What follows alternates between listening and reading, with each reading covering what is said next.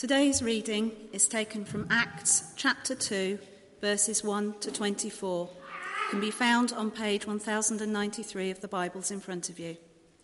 Acts chapter 2, starting at verse 1. When the day of Pentecost came, they were all together in one place. Suddenly a sound like the blowing of a violent wind came from heaven and filled the whole house where they were sitting. They saw what seemed to be tongues of fire that separated and came to rest on each of them. All of them were filled with the Holy Spirit and began to speak in other tongues as the Spirit enabled them. Now they were staying in Jerusalem, God-fearing Jews from every nation under heaven.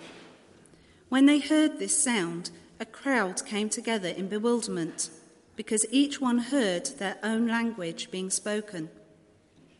Utterly amazed, they asked, "Aren't all these who are speaking Galileans? Then how is it that each of us hears them in our own native language?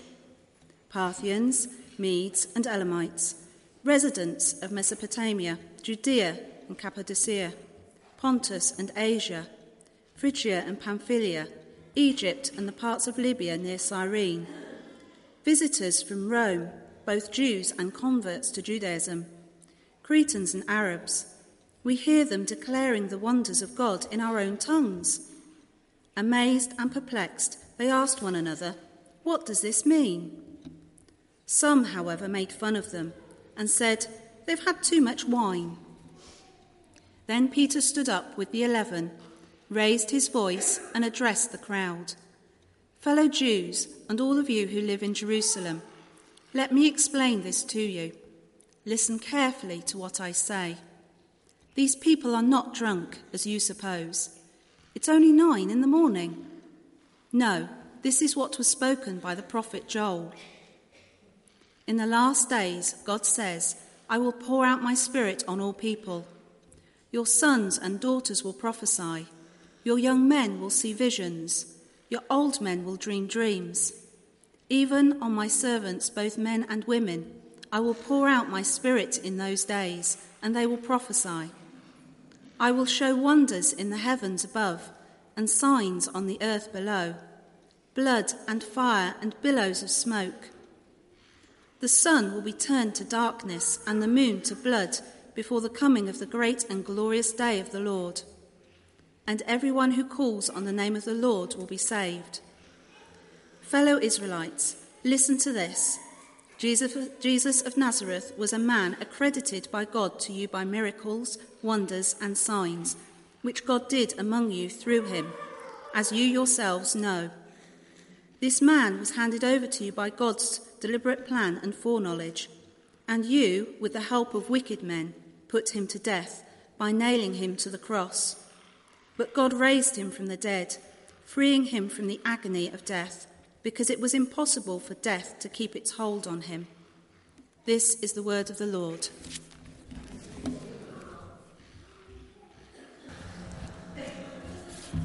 Hello again. It's lovely to see you. I had to swap my microphone. I won't go into why, but I just had to swap it, so hopefully you'll hear. It's quite a funny story. I'll tell you later. It's not the sort of story that you want recorded, though, and broadcast on the internet. But anyway, I wonder if you heard, talking of on the internet, the Pentecost service that was recorded on Tuesday here in church, in Christchurch, by BBC Radio Shropshire. Did you hear it? Did you listen? Were you up early enough? Does 7 o'clock exist for you on a Sunday morning? Maybe it doesn't. Well, it was really good. And everybody involved did a marvellous job, so thank you again, and thank you if you were able to support it on Tuesday that you did. Well, as Pentecost Sunday has come round again for another year, what strikes me, and I was thinking about this on Tuesday as well, is how we might know the biblical narrative of the outpouring of the Holy Spirit. We might know that really well. We might know it a little bit. We might know that, something happened and there was some fire on some people's heads and then there was some funny languages said. That might be about the level of your remembering of the story. Or else you might have heard it so many times you've lost count of how many times you've heard it. But I wonder, even though we might know the accounts really well, how well do we know the Holy Spirit himself? Now that's an entirely different question, isn't it? And how recent, in your experience, is the activity of the Holy Spirit? You know, what's your last memory of God revealing himself to you in your life or in your circumstances or in your work or your family stuff that's going on? What's the last memory you can have of thinking, gosh, that was the Holy Spirit just helping me with that, or just enabling me to do this, or was in that situation? I wonder when it is for you. I've been thinking about that for myself this week. Well, that's what I want us to think about today. It's coming with an openness on Pentecost Sunday, an openness to be filled again, or filled afresh with God's Holy Spirit, his power, his life-giving power, his life-changing power, to come again, knowing that we need that. We need that more than anything. We need God's help. We need his power at work in our lives and through our lives if we're going to be of any earthly use to him. Well, on Tuesday, at the recording of the radio broadcast, I told the story of when my friend Tim took an acquaintance of his out on his father-in-law's speedboat on an estuary in Cornwall. And I wanted to share that story with you again this morning.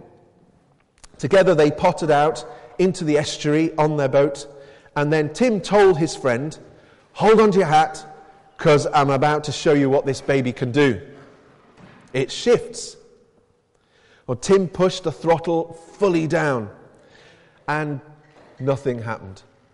He tried again and again and again, but still nothing, absolutely nothing, no power whatsoever. Disappointed, they returned to the bank, and Tim asked a mechanic to look at the engine, and the mechanic told him that the lack of power was down to one simple thing: a kink in the fuel line. Now, in the passage from Acts that Vicky read a few minutes ago, we heard that Jesus' closest followers have been facing a time when they just don't have the power. They just don't have the resources at their disposal or the wherewithal to carry on telling this amazing story of Jesus. They've got a kink in the fuel line, and they've retreated to somebody's house, to a place of safety, like a cave, if you like. And by this time, Jesus, of course, has been taken up to heaven, and his disciples are probably feeling his absence. Maybe they're on a bit of a downer after all the excitement about him being raised from the dead. You can imagine after that, the crucifixion, thinking it's all over, this is terrible, Jesus is gone.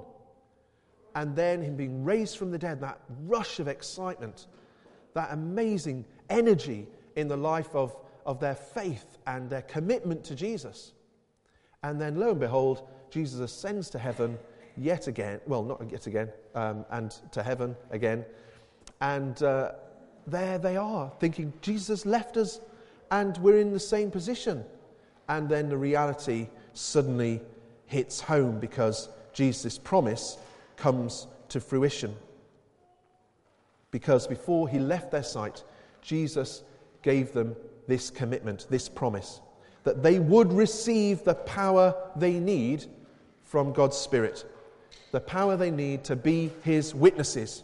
And you can read about this in Acts chapter 1. And so that's the point where we pick up the story today. Fuel makes it to the engine, and the throttle is pushed down. The disciples are filled with the Holy Spirit, and we see what happens when they have the power. They are able to fulfill the task. They're able to get on with all that Jesus is asking them to do. And amazing things happen. They're able to help others, many others, to receive the power of God's Spirit so that they too can live for God. And so this whole cycle started at that moment. Receiving God's power so that others can receive that power, so that others can receive that power, so that others can receive that power. And that's why you're sat there today. And that way the Church of Christ began to form. You know, today, for all sorts of reasons, we all need fuel to reach the engine. We need God's power to live life as He intended. We need God's power to fulfill His purposes, to get on with all that He's given us to do, to tell His story, to get through life's struggles, to enable others to receive that transforming power. And as I thought and I prayed about this story of my friend Tim and that other person he took on that boat, this image of the boat on the estuary, other scenarios began to surface. Ways in which fuel is not reaching the engine, maybe. Ways in which we're not opening ourselves up to the Holy Spirit. Ways in which we're not living in the power of the Spirit to reach and touch the lives of other people. And I want us to look at these scenarios together now. And I wonder which one best describes where you find yourself at the moment. Which scenario is the best fit for you? Maybe it's this first one. Like the disciples, maybe you've retreated to your place of safety. Your speedboat is in the boat shed. Out of fear, you avoid the power of the Holy Spirit, the adventure on the open sea that God has for you, the calling to invite other people on board so that they too can experience God's power at work in their lives. And instead, you're happy, praying, talking, singing about the power of the Spirit, in theory, all at a distance. It's effectively like you read books on speedboats, but you never actually take it out on the water. If this is you, that's okay. The Holy Spirit has power for you today.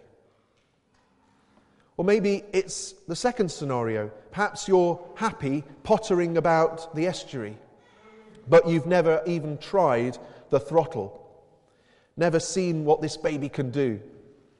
You've opened yourself up ever so slightly to the power of the Spirit, but you've resisted or never quite got around to abandoning yourself to the life-changing power of God, who can set your heart on fire with love for Him to the extent that you cannot keep that love to yourself.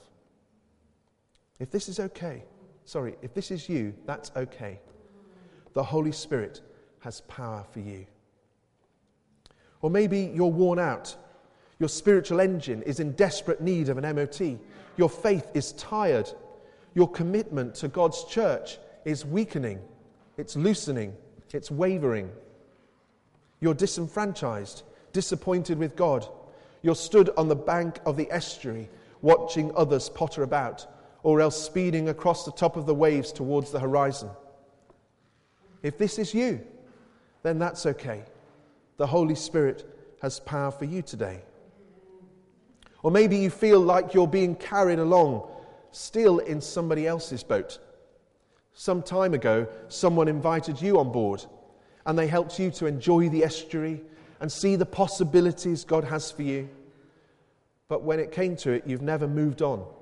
You've never given up on that dependency. Now you either need or long for your own boat, your own experience of the Holy Spirit's power, your own adventure with God. If this is you, then that's okay. The Holy Spirit has power for you today. Or perhaps our final scenario, you live for the Holy Spirit rush. You haven't got past the idea that the Holy Spirit is primarily for you. You love the fill me up bit, but you've not moved on to the send me out part. You're effectively going around in circles on the estuary. You're going nowhere fast. If this is you, that's okay. The Holy Spirit has power for you today.